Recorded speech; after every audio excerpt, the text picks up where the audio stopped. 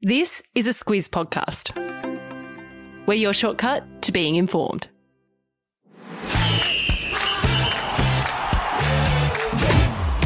Good morning. This is Sport Today, your weekday sports news podcast that puts you ahead of the game. I'm Sam Ferris. And I'm Martin Gabor. It's Thursday, the 21st of April.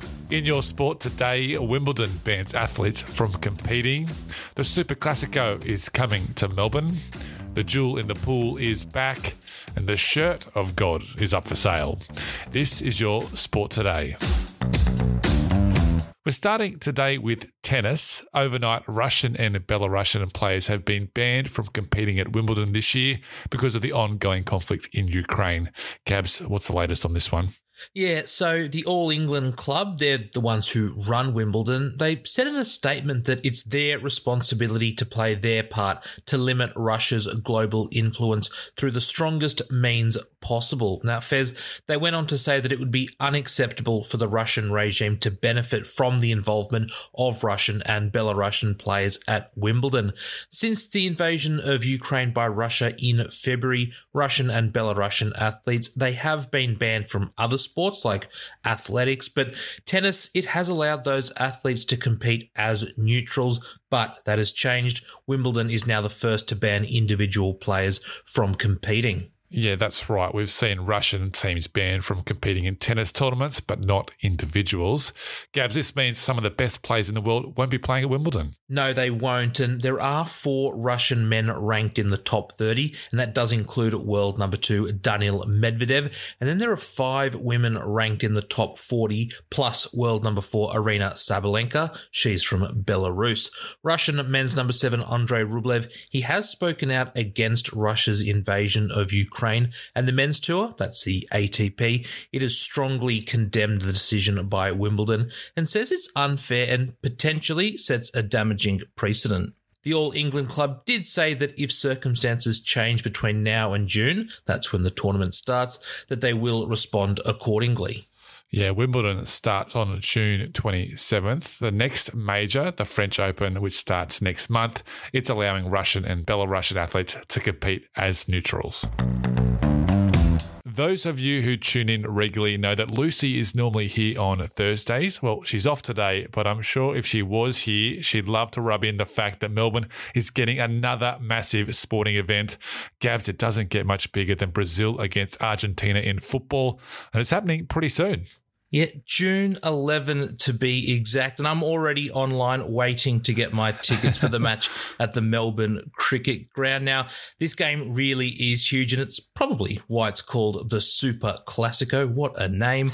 The football friendly is an important warm-up for the teams because the FIFA World Cup, it starts in November, and that's why megastars and PSG teammates Lionel Messi and Neymar are both expected to play in this one. Now, this won't be the first time that Brazil and Argentina have met in Australia. They, of course, played at the MCG back in 2017, and Argentina won that one 1-0. Yeah, more than 95,000 people were at that game, which is why the Victorian government wanted this match to help boost the economy. That brings us to today's trivia question, brought to you by the EPL Live app. Download that for your EPL Live scores, news and stats.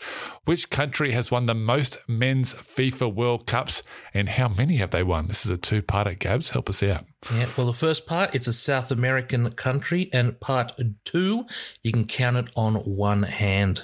Some handy hints there from Gabs. Find out the answer at the end of the show. Let's go to the big news in rugby league, and that's Newcastle Knights player Kalyn Ponga. He's staying in Newcastle. There was plenty of speculation that he'd leave, but Gabs, that's finally been put to bed. Yeah, and it doesn't get more definitive than this. So Ponga, he is staying put. That's after he signed a 5-year deal, reportedly worth $5 million, and that's going to keep him at the Knights until the end of the 2027 season. Ponga's future had been one of the biggest talking points this season, and that's because he had clauses in his contract that essentially allowed other teams to sign him.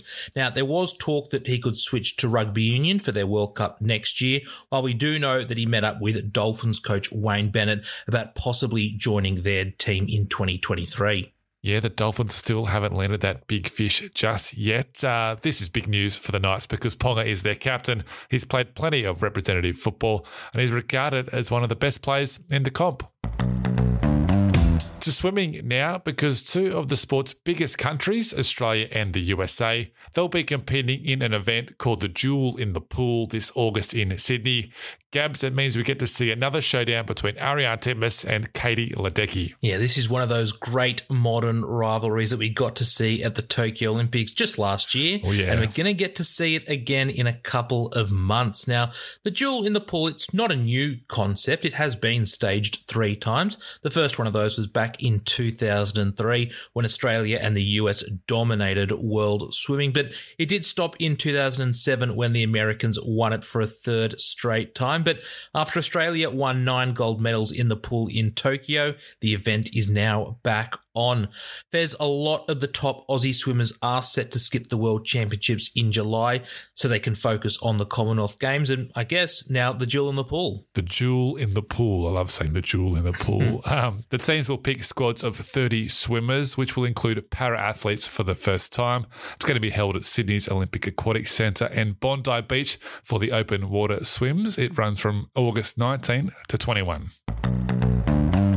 To gymnastics, where a report from Sport Integrity Australia into the treatment of gymnasts at the Western Australia Institute of Sport has found it was reasonably likely that athletes were abused or harmed over a 30-year period. Yeah, so this report came out yesterday and in it, Sport Integrity Australia, they looked at allegations from 92 people involved between 1987 and 2016 and they found that athletes were likely physically and verbally abused, fat-shamed, made to train and compete injured and that there was no formal complaint process to hear those allegations. Now, the WAIS gymnastics program, it stopped in 2016 due to a lack of money, but the WAIS has apologised and will take on the 4 recommendations from Sport Integrity Australia. We have seen similar allegations and investigations into the culture of other sports such as swimming and soccer in recent times here in Australia. Yeah, we have. And now the Gymnastics Athletes Alliance, they represent the athletes. They say they welcome the findings, but they want those coaches and support staff involved to be individually investigated by Gymnastics Australia and the Western Australian government so they can be held accountable. We're doubling down on Argentina's football team today, but this time we're talking about their greatest player. That would be Diego Maradona, and Gabs, his most famous jersey is up for sale.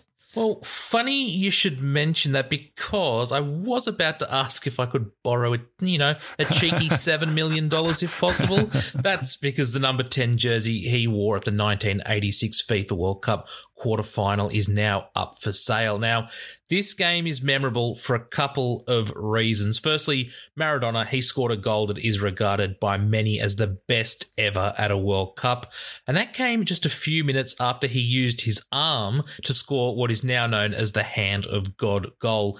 England midfielder Steve Hodge, he was the lucky man who got Maradona's jersey after the game, but now he wants to sell it. But Fez, not everyone's sold. No, they're not. Maradona's family say it's not the jersey he wore in the second half of the match, but the people running the auction say it's legit. Either way, the auction is on until May the 4th. Time for Catch This, the stuff that caught our eye, what's coming up. And last night on ESPN was a documentary on Greg Norman. It's called Shark. It's about his collapse of the 1996 Masters. It's co-directed by the guy who did The Last Dance. I sat up all night watching it. It is fantastic. Greg speaks very openly about what happened that day in the 4th round of the Masters. Golf fans will love it. There's a link to it in the episode notes. What do you got, Gabs? Now, you mentioned The Last Dance. If you don't have Netflix, it's actually on ESPN tonight. I think episode 1 starts. But for me, Fez, I'm waiting out for the Diamond Squad to be announced for the Com Games. That will be picked tonight. And of course, we've already seen the start to the Super Netball season, so I'm sure form in that will count for plenty. Yeah, we're expecting to see a few bolters. We always love a bolter in a squad. As for today's trivia question, brought to you by the EPL Live app, which team has won the most men's football World Cups and how many have they won? Gabs, help us out. Well, we doubled down on Argentina. Let's double down on Brazil. They've won it 5 times. Brazil, 5-time champions, going for number 6 later this year in Qatar. All right, that's it for us today. Thank you so much for tuning in. We'll be back tomorrow to wrap up the week. We'll catch you then.